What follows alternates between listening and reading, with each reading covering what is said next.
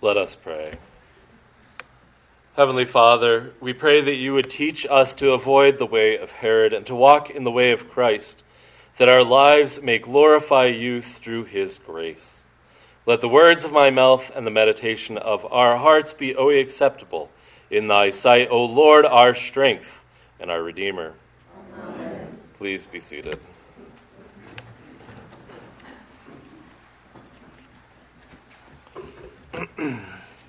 So I haven't been in in Arizona quite long enough to have figured out how this plays out here, but in Maine there's a family, the Mills family. And the funniest thing about them is both the brother and the sister have run to be governor of Maine, and one of them ran as a Republican and the other ran as a Democrat. Sadly not against each other, because that would have been way more interesting, But the reality is they're a political dynasty in Maine. They keep popping up from generation to generation and trying to do different things in politics in my home state. I haven't been in Arizona or really nearly observant enough to know whether this happens here or not, but undoubtedly it does to a certain extent, at least. On a national scale, of course, we know that there's the Bush family and the Clinton family, both who have dominated politics in the last 2 or 3 decades or so, and their names pop up from time to time. And so we know political dynasties are real, even in our modern age, even in a country that's a democratic republic like ours. Families tend to kind of gravitate towards those same things. So this morning, if you've been following along, we take this really strange shift. And we stop focusing on Jesus and his works and his actions, and all of a sudden, Herod becomes the main focus. And we've got to understand who Herod is, right? Herod pops up in Scripture, and we might be easily confused. But the reality is that the Herodians were a political dynasty that we see pop up around Jesus' time and ruled for several generations in Israel, about 130 years or so. So don't confuse the Herod which we read this morning with his father, whom we read about, right, as trying to track down Jesus and kill him when he's an infant. We know that story as well, but that's not who this Herod is. This is his son Herod Antipas, who Mark calls a king, but really he's a tetrarch. But he really, really, really wanted to be a king, and he acted like a king. And so it'd be easy to blame Mark, you misidentify him, but the reality is Mark is just writing about how he sees Herod, even though Herod wasn't actually a king. So now that I've made probably some of you uncomfortable, and you're like, oh no, he's going to talk about politics, let me just alleviate your fears. I won't be talking about politics. Instead, I'm going to make you all uncomfortable, because this passage really looks at Herod's sin and points towards what happens when you turn your back on God and when you turn your back on Christ. Right, so if you remember last week, and those of you who weren't here last week, this text is introduced as Jesus' disciples go out into Galilee, and we hear that they go out and they're teaching, and all these amazing things are happening. And most likely, that's why we segue into this passage, right? So Jesus' disciples go out and they're telling everybody they can about all the amazing things that Jesus is doing. They're even doing some really mighty works. So chances are, as they wander around, somebody who knows Herod has heard about it and then passes this on to Herod. And so he starts to wonder, well, who is this Jesus guy? And Mark brings in these other elements that so often happen when people try and wrestle with who Jesus is. They go, well, maybe he's John the Baptist raised from the dead, or somehow like reincarnated or something like that. And then other people are like, well, maybe he's Elijah, right? Because there's a prophecy that Elijah has to come back before the Christ comes. And then there's other people that are like, well, no, he's just another great prophet. But Herod remembers John the Baptist. And it's easy to miss in English because it's really hard to convey like an emphatic statement in English in just strictly writing. You know, if they had really done it well in our text, they would have italicized I, right? So, whom I beheaded, right? If you're saying it, it's really obvious, but in writing, you can just say, well, whom I beheaded, and it doesn't sound that emphatic. But it's John knows that he killed this righteous man, or not John, Herod knows that he killed this righteous man, John. There we go. And so he's like, oh no, John's coming back for me. Right? And if we just stopped there, it would make sense within the context of the gospel according to St. Mark. But all of a sudden we take this shift and really turn our focus away from Jesus. And it's intentional by Mark because he wants to draw out some things and he wants to point out some things that are happening culturally and that are happening in the world around him. And he also wants to compare something. But we'll get to that last point in a moment and as we work through the passage. So verse 17, we have this shift away from Jesus and his ministry to this sort of ruckus party. And as I said, it starts to draw out sort of Herod's sinfulness and how he's really turned his back on God. See, Herod's feud starts with John because Herod does something wild. He marries his brother's wife. And you might be thinking, well, that was a normal thing, right? Like, your brother dies and you take his wife so that you can pass on his name and so on and so forth. I hate to break it to you, that's not what's happening here. No, Herod's brother Philip is almost definitely still alive, and to make things worse, Herod's wife, if we have from secular sources, is definitely alive. He meets Herodias and he's like, oh, you're pretty cool. I want you to be my wife now. And he just takes his wife and sends her off out of his kingdom. Right. So this is terrible in and of itself. and the text tells us Herod's not really upset. Maybe he is, and he's just comfortable being uncomfortable. But Herodias is really upset by what John's been saying, and she just wants him gone off the face. She's tired of hearing about how they're doing something awful and sinful. And the Jewish historian Josephus brings a little more light to this, right? Part of what Herod's fear here is, and why he is willing to arrest John, is because John's popularity keeps growing and growing. And so Herod is really concerned that at some point he's going to start a popular uprising. So he arrests John and brings him in. And whether John is just talking out about how awful Herod is for what he's done, or John actually confronts him after his arrest, isn't really clear. We can't really put them together, but it's easy to think, well, there's two different accounts and two separate things going on, but more likely they just bring light into each other, right? There's one element in which John is definitely going after Herod, like, hey, what you've done is wrong. And there's the other element of John's like, yeah, or Herod's like, yeah, I know, and you getting more and more popular, and you can overthrow me. And so Herod arrests him, brings him into the house, but he doesn't want to kill him because ultimately he can see that John is a righteous man. And as we read about Herodias and her reaction to John, there's this allusion back to another king and queen. Allusion back to 1st and 2nd Kings, in which we read about and learn about Ahab and Jezebel. And in particularly because of Jezebel, Ahab embraces pagan worship and sort of makes it the standard throughout all of Israel. And of course, the prophets speak out about this, and Jezebel has a whole bunch of them taken care of, if you will. But one of them is just really bold, and often sometimes is like, no, I'm out, God, don't ask me to do this again. And that's, of course, Elijah. And Elijah keeps preaching against what Ahab and Jezebel are doing. And by comparing Herod and Herodias to Ahab and Jezebel, it starts to illuminate what they're doing. It starts to illuminate that they're not being a good governor of the region of Galilee and the area which Herod has been put over. Not only that they're turning their back on God. By making this allusion, there's something else here going on, which I think Mark is trying to purposely point out that that John is actually the second Elijah. And we read about this throughout the gospel accounts, that yes, the second Elijah did come before the Christ.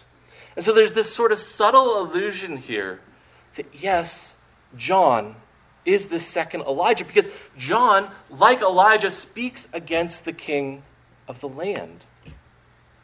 And the final thing that little part of this text points out is it illuminates John's righteousness and holiness and compared to Herod and his family's sin.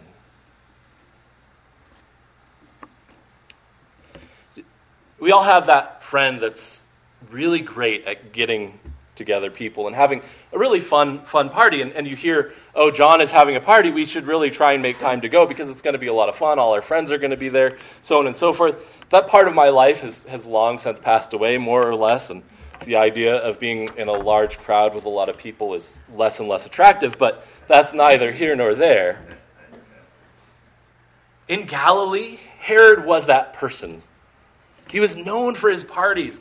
The historian Josephus that I referred to earlier records at least one of his parties and the incredible extravagance that it was. And so when people heard that Herod was going to throw a birthday party for himself, they naturally wanted to come. So we read that all of the leaders within his household were there, all of the military commanders, and most interestingly, the leading men of Galilee. It's hard to figure out exactly who these leading men of Galilee were and why they were there. But it seems like what's going on is the sins of Rome are seeping in to the culture around them. It seems like they're seeping in and starting to deteriorate what's going on around them. And so the passage continues. And at the party, Herodias' daughter, we read Herodias' daughter comes out and dances for Herod. Now most likely, Herodias' daughter is about a teenager. And at first glance, and often I had read it this way, and I've talked to other people who did, you think, oh, that's a cute thing. It's very nice that she did this and whatever. But to understand this in context, within the Jewish cultural context, it would have been absolutely unthinkable for a girl to dance before a group of men like this. Now, whether what is going on is just beyond the unthinkable or not, it's really hard to read beyond that. But this isn't a cute thing that's happening. We can say that definitively. This is not a good thing that's happening. Although, admittedly, compared to most Roman parties, this would have been a fairly tame event. But again, we see this Roman culture starting to creep in around them. We see this Roman culture creeping into the situation. And it shows the moral slipping that's happening in the king's mind and his head. And so he offers this little girl, teenage girl, a lavish gift. And this offer echoes another thing that happens in the Old Testament, in particularly when Xerxes offers Esther a gift. And it's interesting because both of these offers act to uncover an insidious and evil plot. In the case of Esther, it acts to uncover the plot to kill Esther's father or something like that. I'm blanking at the moment. Sorry, I should have made better notes. But it acts to uncover an immoral desire to kill. And same here, except that unlike Xerxes, Herod goes through with it. And the offer, of course, isn't intrinsically sinful. It's just saying, and it's very hyperbolic, right? Up to half my kingdom. He doesn't really mean that he's going to give her half a kingdom. But what he means is he wants to give her some big gift. He wants to give her some big gift because he's very pleased. But as we start to read between the lines, it seems like Herod is probably not quite thinking straight at this point, probably for a lot of reasons. So the girl asks her mom what she should ask for. And Herodias seizes the opportunity and says to ask for the head of John the Baptist so she finally silence him and get her revenge. Now, it's easy again here to kind of feel bad for this girl, like, oh my gosh, this poor teenager is being brought into this drama between John and her mom and her dad, or stepfather probably. But if we read carefully, we notice that the teenage girl sort of ups the ante a little bit here. She doesn't just ask for the head of John the Baptist like her mother has said, but she asks for the head of John the Baptist on a platter. In other words, she wants to present it nicely to her mother, to please her mother. She is complicit in what is going on. And that's when Herod knows he's done something. He has done something awful in his drunkenness and his lustfulness, and he has caused the death of a righteous man. The result of Herod's sin is death. The death of John the Baptist. And you see that sin is strange like that. Sin has a way of creeping in, and we see it sort of slowly accelerate throughout this text until somebody dies. It's not Herod that dies, and of course our own sin affects us the most, but it often affects others around us, and that's when we so often notice it the most clearly, is when we've hurt our neighbor, our friend, our loved one, or in this case, our enemy. What is interesting about this passage here, of course, is its placement. And in staff Bible study, we spent quite a bit of time wrestling with the question of, well, why is it here? It makes sense, right, to introduce it the way that it does, but then it takes this weird, sharp turn. And it almost seems out of place. But it does two things. It definitively marks the end of John the Baptist's ministry. Right? His disciples take his body, they place it in a tomb, and that sort of closes the door or rolls the stone in front of the tomb door to end John's ministry. So that Jesus is now the primary and main prophet on the scene in Israel. But it does another really interesting thing, in particularly the question of why it's here. For those of you who are looking at your Bible, you'll notice the next passage, what we'll look at next week, is the feeding of the 5,000. The feeding of the 5,000 stands in comparison to this. We have this big worldly feast where something terrible happens. And then we have another big feast that's otherworldly, that can only be explained by the fact that Jesus presided over it and brought the bread of life to these 5,000 plus people sitting and listening to him teach. These two passages are very intentionally placed to confront you with the question: are you going to live after the way of Herod, to live after the way of sin that leads to death? Or are you going to live for Christ? Are you going to live for the life that comes from him alone, that leads to the marriage feast of the Lamb, to the joy, to the simplicity of following him, to freedom, to love? Some time ago, Julie and I went to this Christian marriage conference, and the presenters asked what are causes of divorce. And everybody popped up ones: infidelity, anger, fighting, the failure to reconcile, so on and so forth. And we were guests of the presenters, so I just sat there politely, but I noticed that nobody ever said sin.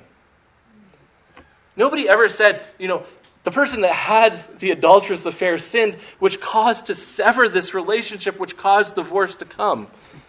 And for whatever reason, we as a culture get really uptight and uncomfortable talking about sin. And when we talk about evangelization in these days and age, one of the things we have to figure out is, how do you graciously and articulate sin? Because we all feel it in our life.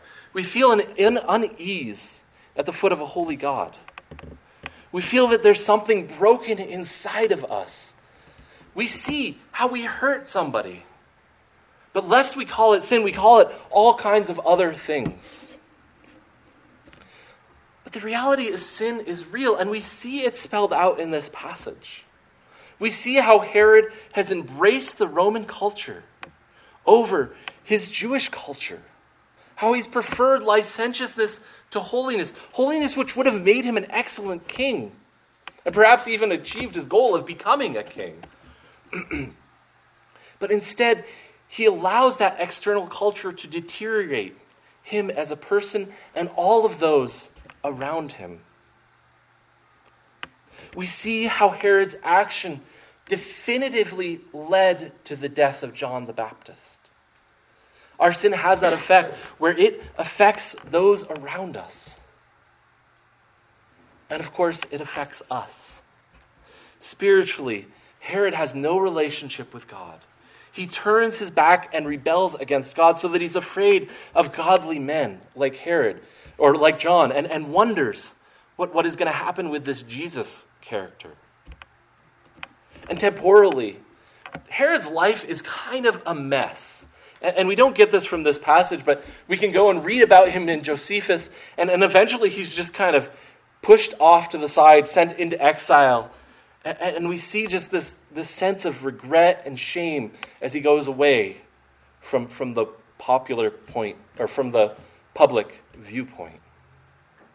So sin can do all of this to us. But the good news really comes in the next passage, and we really need the next passage, but it would be really long and you all would have gotten mad, but